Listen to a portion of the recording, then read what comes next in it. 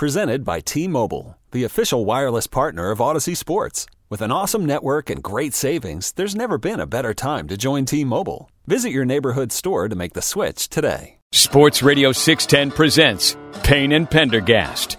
Michigan was knocked out of the college football playoff this past weekend, so Jim Harbaugh is free to explore the NFL once again. He interviewed with the Vikings last year, reportedly did not go very well. Well, there was one report that I had read that claimed that he walked in kind of like he was the cock of the walk. Yes. And it was his job if you wanted it. Right. And apparently, again, according to one behind-the-scenes report, that was off-putting to some people. I could see. It passes the sniff test. Yes. with Jim Harbaugh. Yeah. Who knows how accurate that report is, but it wouldn't surprise a lot of people if it were accurate. 1,000% believable. Yes. Yeah. Absolutely. Yeah. But this is undeniable as well. Jim Harbaugh is a really good football coach. Whether it's collegiate or the NFL with the San Francisco 49ers, there's a lot of coaches that would trade their resume for Jim Harbaugh's resume, and he's getting interest again this coaching cycle as Dave Tepper, the owner of the Panthers, reportedly, according to a league source, had a conversation with Harbaugh about the opening that Carolina is going to have for their head coaching position once the season ends next week. The conversation was not characterized as an interview, the source said. Interviews will not begin until after Carolina finishes the season under interim head coach Steve Wilks. They play the Saints this Sunday. Here's Ian Rappaport of the NFL Network on Jim Harbaugh and interest in returning to the NFL. Yeah, Jim Harbaugh seems like he's been in the chat for the Denver Broncos, maybe for the Indianapolis Colts. It seems, and this is something I've reported with my good friend and colleague Tom Pelissero, who's right over there, that NFL teams are kind of taking the temperature of Jim Harbaugh, and it doesn't seem like those temperatures have been entirely rebuffed. We'll see how much interest Harbaugh actually for real has in the NFL. I know this is something he's kind of danced with over the past couple of years. Last year, at an interview with the Minnesota Vikings, did not go great, obviously, but maybe back in the same spot. And it does seem, Tom, the Denver Broncos want to swing big. There's some other big names out there, but Harbaugh would definitely be one of them. I think Harbaugh feels like, if we're betting on, who do we think is most likely to get a job this cycle? Look, Carolina's owner has already talked to Jim Harbaugh. Indianapolis has history with Jim Harbaugh. He's in their ring of honor as a former player there. And then Denver, I think Denver's going to try to swing big as well for a head coach. And who knows what that means for their GM, George Payton. But the ownership in Denver has already said that their next head coach, I believe they've said that their next head coach is going to report directly to ownership.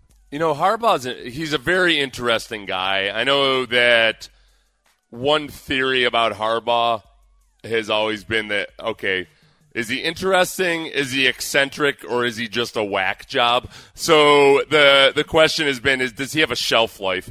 After a while, does he start to, his little sayings and his little kind of, his little idiosyncrasies, do they start to wear on people? I think if you look at the jobs that he's taken, for whatever that's worth, I'd love to have the problem of we're kind of sick of Jim Harbaugh's nonsense after 4 years, but he keeps winning football games. Yeah. He's never shied away from a challenge in taking a coaching job. So his first college head coaching job was San Diego, which is not as easy to recruit and compete as you might think. To be clear, not San Diego State, right. San Diego. University of San Diego, right. Yeah. So he took them 7-4 in his first season. He ended up going 11-1 2 years in a row. Then he goes to Stanford. Hard place, lots of challenges with Stanford. He started off 4-8 with Stanford, ended up after 4 years going 12-1, finishing second in the Pac-10. Yeah, they were 1-11 the year before he took over. They were in the argument for worst team in college football, and he took them to BCS bowls. Then he goes to San Francisco, who, like another team I can think of, had gone through two head coaches in 2 years at that point. That was after Harbaugh. They did the two head coach thing. Who was right before Harbaugh? Right before Harbaugh, I think, was Mike Singletary. It was Singletary, but Singletary was only a year, wasn't he? I think he was multiple years. Was but he go multiple ahead. years? Yeah, I'll look okay. it up, but go ahead. So anyway, it wasn't a great situation. It was in not San Francisco. great. No. 13-3 in his first season. And most importantly, took Alex Smith, who had looked like every bit the bust, and they went 13-3. 11-4, 12-4, and then the last year they fizzled out. Singletary took over midway through 2008, and he coached for 2 more years after that. Oh, was he there for 2 years? 2009 he went 8-8. 2010 he went 5-10 and was fired towards the end of the season. Okay, so I mean, he turned San Francisco around immediately, and then Michigan was a different. It's not like that's a hard job to take, but he took it for sentimental reasons. But I think that Harbaugh is a guy who comes in with a lot of bluster. And some of that can wear on people over time. But at the beginning, I think it's exactly what a lot of programs need. I think that he injects life into organizations. I think that he might be a little kooky, but he's a true believer in the kookiness. I think he really believes everything he's saying. And I also think that over time, some of his jagged edges have probably been smoothed out a little bit. Yeah. Especially dealing, coaching at Michigan for 8 years, you got to learn a lot about dealing with boosters and administrations and all of that. It's not so easy to just be it's hard to be a Bobby Knight these days and just do whatever that, as Bobby Knight found out, by the way. So I'd be all about Harbaugh. I think that'd be awesome. It'd be fun as hell to cover as a media member, to cover Jim Harbaugh as the coach of the Texans. I think the questions would then become, let's pretend for a second that Harbaugh was a candidate for the Texans, and I have no idea if he would be. Is Harbaugh a guy who comes in and says, I want to control everything? He worked with Trent Baalke. He worked with a GM in San Francisco in Trent Baalke. Does he want to come in here? Like Sean Payton would come in, and that would be the nuclear red button where you're just nuking everything, and Sean Payton is the czar over your football program. Do you think it's similar with if they were to hire Jim Harbaugh? Well, Sean Payton too, though. I mean, to be clear, that doesn't mean that he would fire Nick Caserio necessarily. It's that he would have the final say. Yeah, I just wonder, all those guys they have GMs. It's just that they've got a lot of control over everything. They do. I do wonder with Payton if he would want his own. He'd have a lot of control. I wonder if he'd want his own guy in there. Right. That's why. With that, Sean, the reason I think that there's a connection there is that those are all Parcells guys. Mm-hmm. So I think there's probably a common psychology and a lineage there where I think there's a good chance that Caserio and Payton see things the same way in a lot of respects, but maybe enough differently that Payton respects that. Of all the, I'll say egomaniacal coaches that could come in here, there's just the guys that want to control everything. I think maybe Payton is the one that Caserio has the best shot at having a working relationship with. Yeah. With Harbaugh, that would be an interesting one. And I don't know. Yeah, I don't know, how much. Baalke was the GM that Harbaugh reportedly clashed with in San Francisco. Yeah. And then people despised Baalke and Jackson and were blaming him for all these issues. Now, lo and behold, the Jaguars are the belle of the ball after having retained Baalke to stay as the GM. So, yeah, whose fault was it there? I don't know. But, yeah, I think with Harbaugh coming in, I think there would be a better chance that would mean a new GM or, a different situation. Interesting, because of the disparate lineage of Harbaugh versus Payton. Yeah, and I just don't know. That's honestly, that's just wanton speculation. Sure. Based on personality types. Yeah. I don't know. So some of this depends on how much is Caserio going to be directing a potential coaching search. We don't know.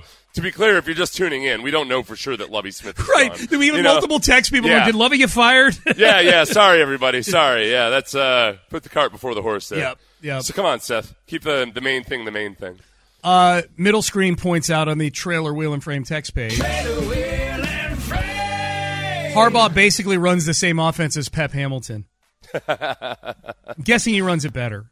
Well, right. Oh, because of the Stanford kind of the Pep genesis. Worked for Harbaugh, right? Right. Yeah, and I don't worry about philosophy necessarily as much as execution. Correct. I think the problem with Pep Hamilton's offense or any offense in general, for the most part in the NFL, is never one of core philosophy. It's how do you execute it? Yep. And what's your play calling like? And I think Harbaugh's much more astute and proven in that regard. Is Tom Brady lining up places to go play football next season? Also, headlines, the latest on DeMar Hamlin, the Buffalo Bills safety who suffered the cardiac arrest on Monday Night Football. The Astros made a trade. John McClain joins us at the top of the hour. That is next. Okay, picture this. It's Friday afternoon when a thought hits you. I can waste another weekend doing the same old whatever, or I can conquer it. I can hop into my all-new Hyundai Santa Fe and hit the road. Any road. The steeper, the better. Because my all-new Santa Fe is available with H-Track all-wheel drive, so I can hit the trail without a worry in the world.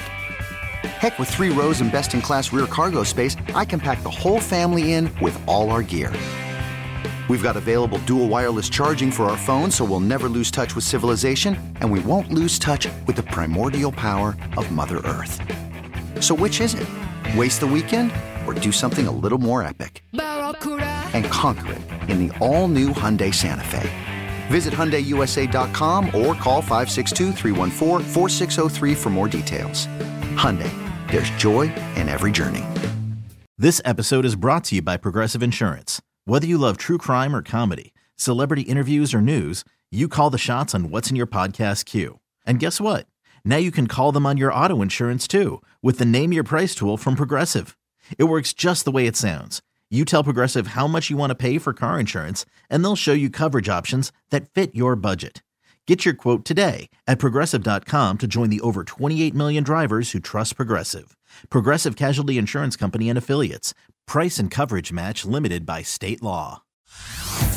Hey everyone, Boomer Esiason here. The NFL Draft is behind us and your favorite team is now gearing up for week number 1. The free Odyssey app puts you right in the middle of the pro football conversation with the biggest sports radio stations from across the country. The local voices who know your team the best, giving you their unfiltered takes on the current state of your squad. It's always football season right here on the free Odyssey app.